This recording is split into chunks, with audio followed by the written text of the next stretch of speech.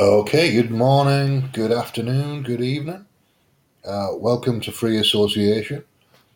I'm calling this a Welcome to the Future show. It's a news show with some clips. I've got about 20 minutes worth of news and clips. I'm going to try and keep this short and snappy. So to encourage people to listen, basically. Uh, Attention spans tend to wander after about 25 or 30 minutes. So I'm trying to keep it at about 20 minutes. And I've got some news from Australia, a couple of clips from the UK, and then a clip of Dr. Stefan Lanka, who's an interesting guy. Anyway, let's get on with it because I want to try and be quick. So let's find out. I've just set up a new way to do this. You play this on BitChute. So here we go. Let's see if this works.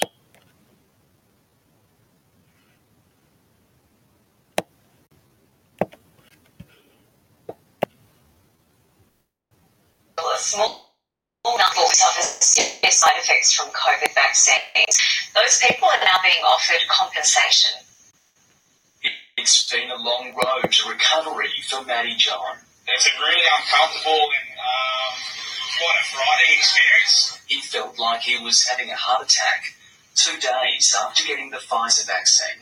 I just got this sharp pain that I've never experienced before in the centre of my chest. Diagnosed with severe pericarditis, he was off work for 10 weeks. You constantly worry, I suppose, that anxiety around, I suppose, we're talking about your heart. Matty's not alone. It's estimated 79,000 people have suffered adverse reactions to vaccines. Now the government's offering compensation. Claims under $20,000 will need evidence from your doctor. Claims over $20,000 assessed by a team of legal experts. The highest figure reserved for only the most serious of cases. I think it could cost the government a lot of money. Daniel O'Pare works at Shine Lawyers. He's looked closely at the government scheme. If you do suffer pericarditis, it can result in you being out of pocket. You might have to see a cardiologist, you might need procedures. So it is definitely appropriate that there is a vaccination scheme there to compensate those people. But like all schemes, there are limitations. To make a claim, you must spend at least one night in hospital. And that's a clause that makes Matty John ineligible. He was admitted to hospital twice, but never stayed the night. It is a little bit frustrating and out of pocket a fair bit, but in saying that too, it is what it is, and that's life. The scheme is now open. Nick Hose, 7 News.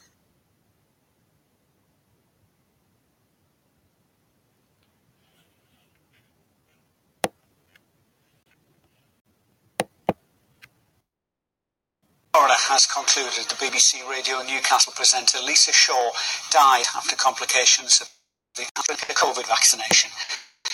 Who was 44, died in May after being given her first dose of the vaccine. Well, our news correspondent Mark Denton was at the inquest at Newcastle Civic Centre this morning and joins us now. Well, Jeff, the inquest heard that Lisa initially developed severe headaches at home. She was treated first in hospital in Durham, and she was then transferred to the Royal Victoria Infirmary in Newcastle, where she sadly died. Now, in her conclusion, the senior Newcastle coroner, Karen Dilks, said it was clearly established that Lisa's death was due to a vaccine-induced thrombotic cytopenia. Now, that is a condition which leads to blood clots and swelling of the brain. The coroner said it was a very rare condition. Now, earlier in evidence to the inquest, we heard from Dr. Christopher Johnson. He was one of the doctors that treated Lisa in hospital in Newcastle. He said it was one of the first cases he'd seen where the underlying cause of a condition was, in his view, a complication of the AstraZeneca vaccine. Now, a pathologist who examined Lisa, Dr. Talmo Pavakovsky, he told the inquest that he supported strongly the idea that her condition was vaccine-induced. Now, Lisa joined BBC Radio Newcastle in 2016. She's previously worked for a number of commercial radio stations and won awards, including Breakfast Show Presenter of the Year when she worked for the commercial station Century Radio. In a statement, her family said, "This is another difficult day in what has been a devastating time for us. The death of our beloved Lisa has left a terrible void in our family and in our lives.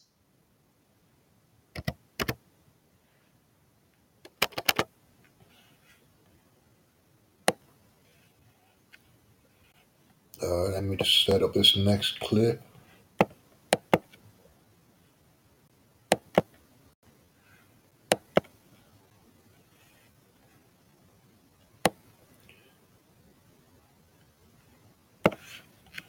Another UK clip. Hi, my name's Dana. I've been a qualified nurse for 37 years. I thought probably I would die in work. I never actually considered retiring. I've worked with nurses of 75 plus.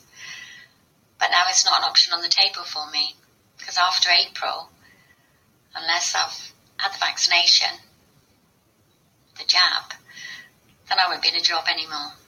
And I've had to think about that long and hard, and cried a few tears. But behind me you see empty walls because I've sold my house, because after April, I won't be a nurse anymore. I'm just coming up to retirement age. So really, if I lose my job, it's no biggie. But I've also lost my home. I've also lost the years that I put nursing before my family, of being a mother, a grandmother, and a wife. All because I've been told that I have to sign up for a clinical trial. Very strange, isn't it, that if I'd have gone into work and said, I'm going to take part in a clinical trial, everybody would have told me I was completely bonkers and how dangerous it was. But now I've been told to.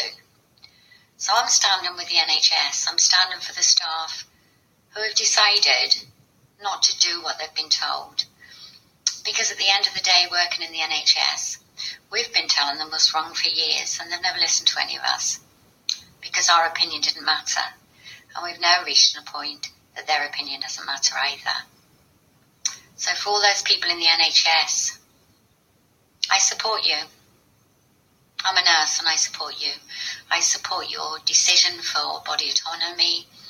I support your decision to do what you think is right. I support your decision to follow your conscience.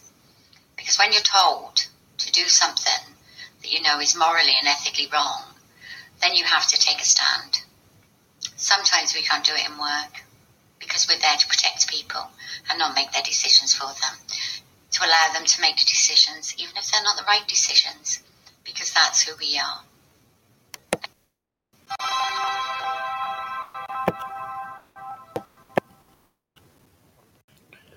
All right, the next piece, Dr. Stefan Lanka.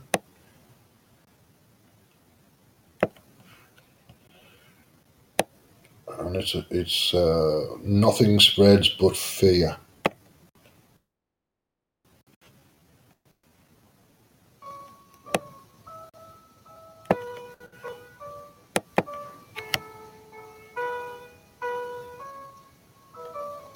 Before I try to force, you have to read.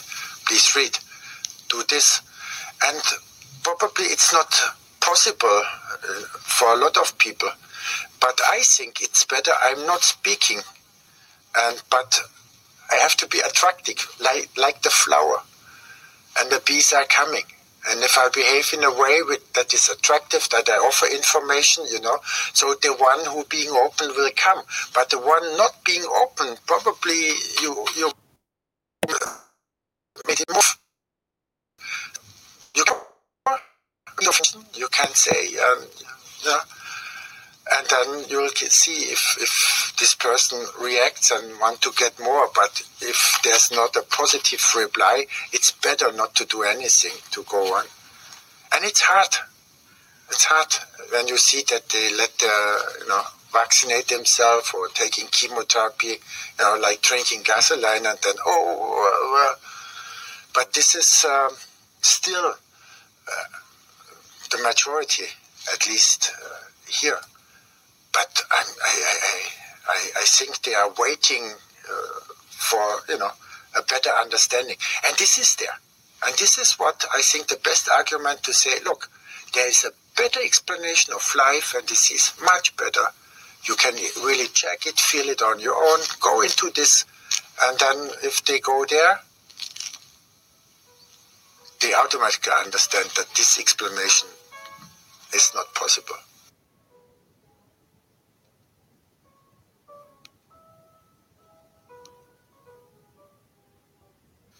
The fact of alignment. Virologists have never isolated the complete genetic strand of a virus and displayed it directly in its entire length. They always use very short pieces of nucleic acids whose sequence consists of 4 molecules to determine them and call them sequences. From a multitude of millions of such specific, very short sequences, virologists mentally assemble a fictitious long genome strand with the help of complex computational and statistical methods. This process is called alignment. The result of this complex alignment, the fictitious and very long genetic strand, is presented by virologists as the core of a virus, and they claim to have thus proven the existence of a virus. However, such a complete strand never appears in reality and in scientific literature as a whole, although the simplest standard techniques have long been available to determine the length and composition of nucleic acids simply and directly. By the fact of the alignment, instead of presenting a nucleic acid of the appropriate length directly, the virologists have disproved themselves. The fact of the lack of control experiments for alignment. Virologists have never performed and documented an alignment using equally short nucleic acids from control experiments. To do this, they must isolate the short nucleic acids from the exact same cell culture procedure, with the difference that the suspected infection does not occur by adding supposedly infected samples, but with sterile materials or sterilized samples that have been control infected. These logical and mandatory control experiments have never been performed and documented. The virologists alone have thus proven that their statements have no scientific value and must not be passed off as scientific statements. Alignment is only done by means of mental constructs. In order to be able to mentally, computationally assemble the very short sequences of the nucleic acids used into a long genome, the virologists need a template to align the short sequences into a very long, supposedly viral genome strand. Without such a given very long sequence, it is not possible for a virologist to construct a viral genome theoretically, computationally. Virologists argue that the constructed genome is from a virus because the alignment was done with another given viral genome. This argument of the virologist is briefly and unambiguously refuted by the fact that all templates with which new genetic material strands were generated theoretically, computationally were themselves, and finally generated theoretically, computationally, and do not originate from a virus. Viruses have never been seen in a human, animal, plant, or in liquids thereof. Virologists claim that infectious, i.e. intact viruses, are supposed to be present in large numbers in blood and saliva. That is why, for example, in the corona crisis, all people wear a mask. To date, however, not a single virus has been photographed in saliva, blood, or other places in a human, animal, plant, or fluid, although electron microscopic imaging is now an easy and routine standard technique. This unambiguous and easily verifiable fact alone that there are no images of viruses in human, animal, plant, or liquids from it disproves all virus allegations. Something that has never been seen in human, animal, plant, or liquids from it must not be given as a scientifically proven fact. The composition of the structures that are claimed to be viruses has never been biochemically characterized. There are two different techniques that virologists use to create photos of alleged viruses. For transmission electron microscopy, they use cell cultures which they embed in synthetic resin scrape into thin layers and look through. Particles that they show in such images have never been isolated, and their composition has never been biochemically determined. After all proteins and the long genome strand that is attributed to the virus would have to be found. Neither that, nor the isolation of such embedded particles and the biochemical characterization of their composition appear in a single publication by virologists. This refutes the virologists' claim that such recordings are viruses. The other method used by virologists to photograph viruses under the electron microscope is the simple and fast observation electron microscopy known as negative staining.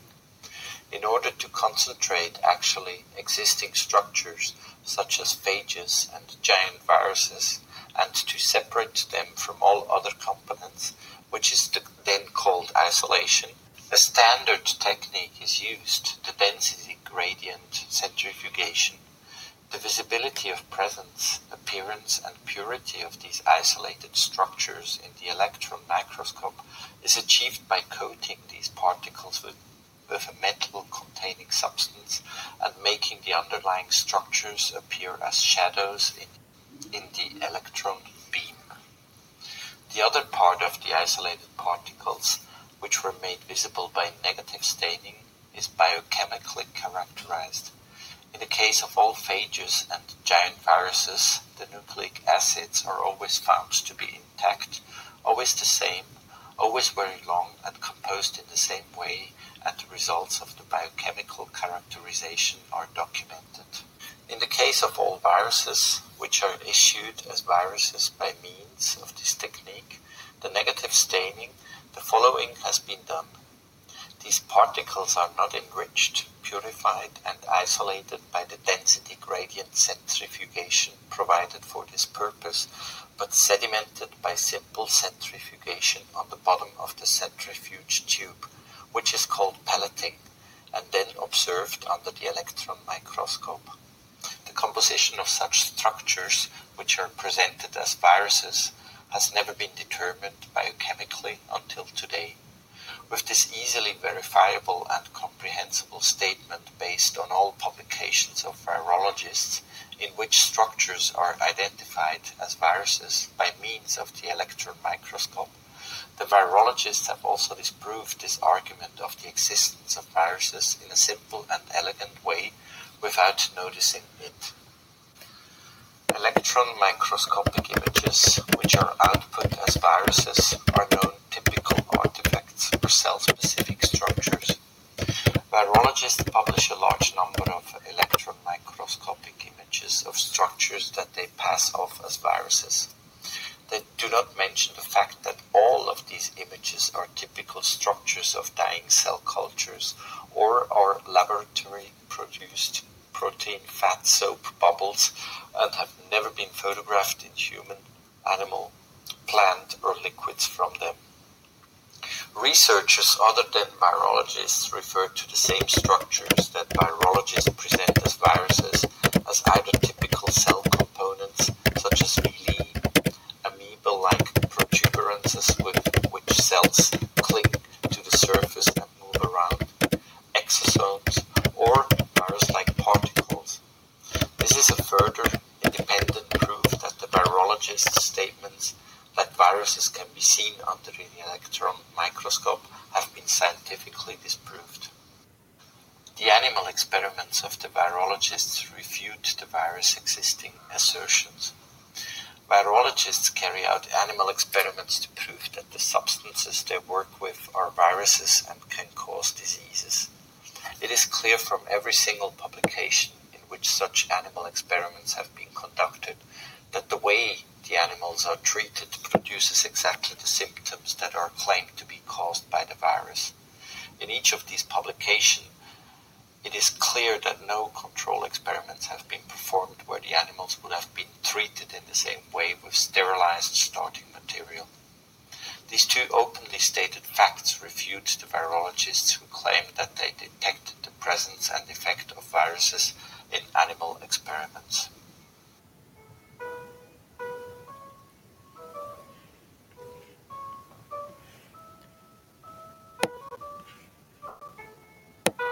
Yeah, that's pretty much it for the clips. That was Stefan Lanka. His voice is a bit monotonous, but I think it makes the point that there isn't any evidence of a virus, and the germ theory is questionable, and there's lots of questions to be asked around that. I wish I could find something where his voice is a bit livelier, but something will turn up at some point. If anybody wants to call in, Black Dragon Radio or Random Bloke Juvert, you're welcome to call in. I'll keep the show running till the top of the hour, so 15 minutes or so. If you want to talk, if not, I can just wrap it up with another clip and see where we go.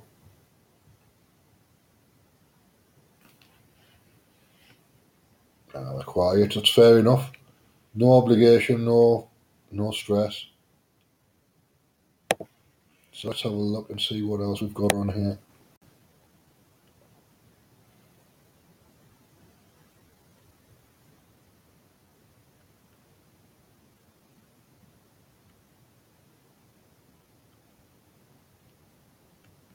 Right, let me find something that's about 10 minutes long. Just to fill in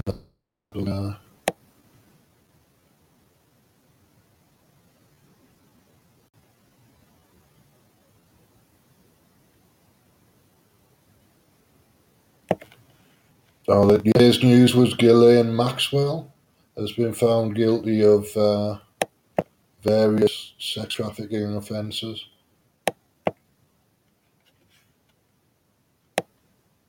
Ghislaine Maxwell trial. Jury reaches verdict. Guilty of helping ex-boyfriend Jeffrey Epstein sexually abuse teenage girls. Maxwell found guilty on 5 counts, including sex trafficking of a minor. And not guilty on 1, enticing a minor to travel to engage in illegal sex acts. She has caused hurt to many more women than the few of us who had the chance to testify in the courtroom. I hope that this verdict brings solace to all who need it and demonstrates that no one is above the law. Earlier, accusers said Maxwell played a central role in Epstein's sex abuse scheme and took part in encounters sometimes. After the verdict was read, Maxwell appeared to be emotionless as she poured herself a glass of water. However, she didn't hug her lawyer on her way out, as she usually did. Her $7 million defense is not giving up. We firmly believe in Ghislaine's innocence. Obviously, we are very disappointed with the verdict. We have already started working on the appeal and we are confident that she will be vindicated. But reports suggest another option too. Will Ghislaine Maxwell start naming names to get a shorter sentence? Maxwell conviction could be bad news for Prince Andrew as she may start naming names to cut sentence. The British socialite is now facing up to 65 years in prison. With the sentencing on the horizon, the main question remains. Will it be an end of the Ghislaine Maxwell saga and the beginning of many other high-profile cases?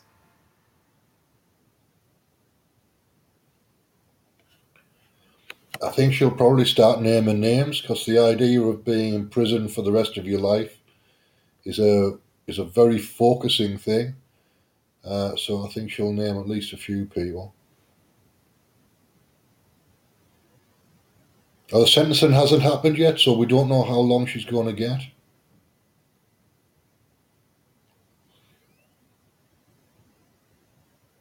I don't know whether they will muzzle her. They might. There might be some kind of arrangement going on where some bank accounts are filled with money. I don't know how it all works, but it's a blackmail operation, obviously. It was a blackmail operation, so it's still really a blackmail operation. It's just happening from prison now.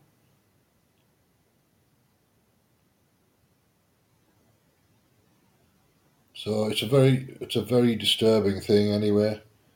I think probably Mossad and the CIA were involved somewhere along the line. Possibly British intelligence as well. given that her father worked for just about every intelligence agency that was possible to name at the time, Israel and Russia and MI5, I think.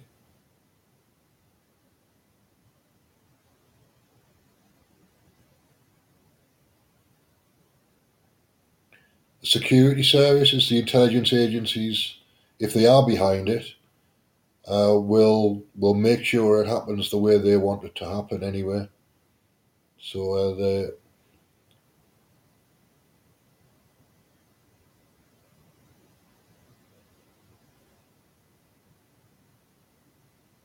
it's been covered a little bit on the BBC, and Sean Atwood did an hour and a half's video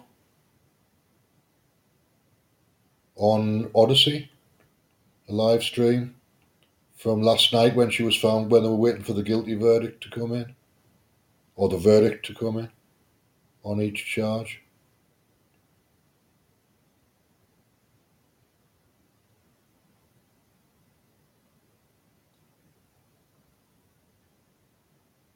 Yeah, I try not. I don't watch it on the mainstream media, but I do tend to watch live streams where people are talking about news. So I get my news that way. And the trial's been going on for at least a couple of weeks, and then the verdict has taken the whole of this week, more or less. Well, up to now. So it took 3 days. And obviously the jury wants to get away before New Year, so they had to come to some kind of conclusion before New Year, otherwise they'd be stuck in a hotel. All right, guys, thanks for coming in. I think I'm going to close it down now because we're just coming up to 26, 27 minutes. I'm trying to keep things under 30 minutes on the clip shows that I do. But thanks for coming in. I appreciate it. I'm going to try and do one of these every day and see how I get on. Not necessarily every single day, but as many as I can. I'm not putting myself under any pressure. I'm just going to do them when I've got them. But I've got a new system in place where I'm using a playlist on BitChute to set everything up. So hopefully that'll work and make it easier for me to play clips. Well, thanks for coming in, guys, and I'll catch you later. I'll catch you tomorrow, maybe.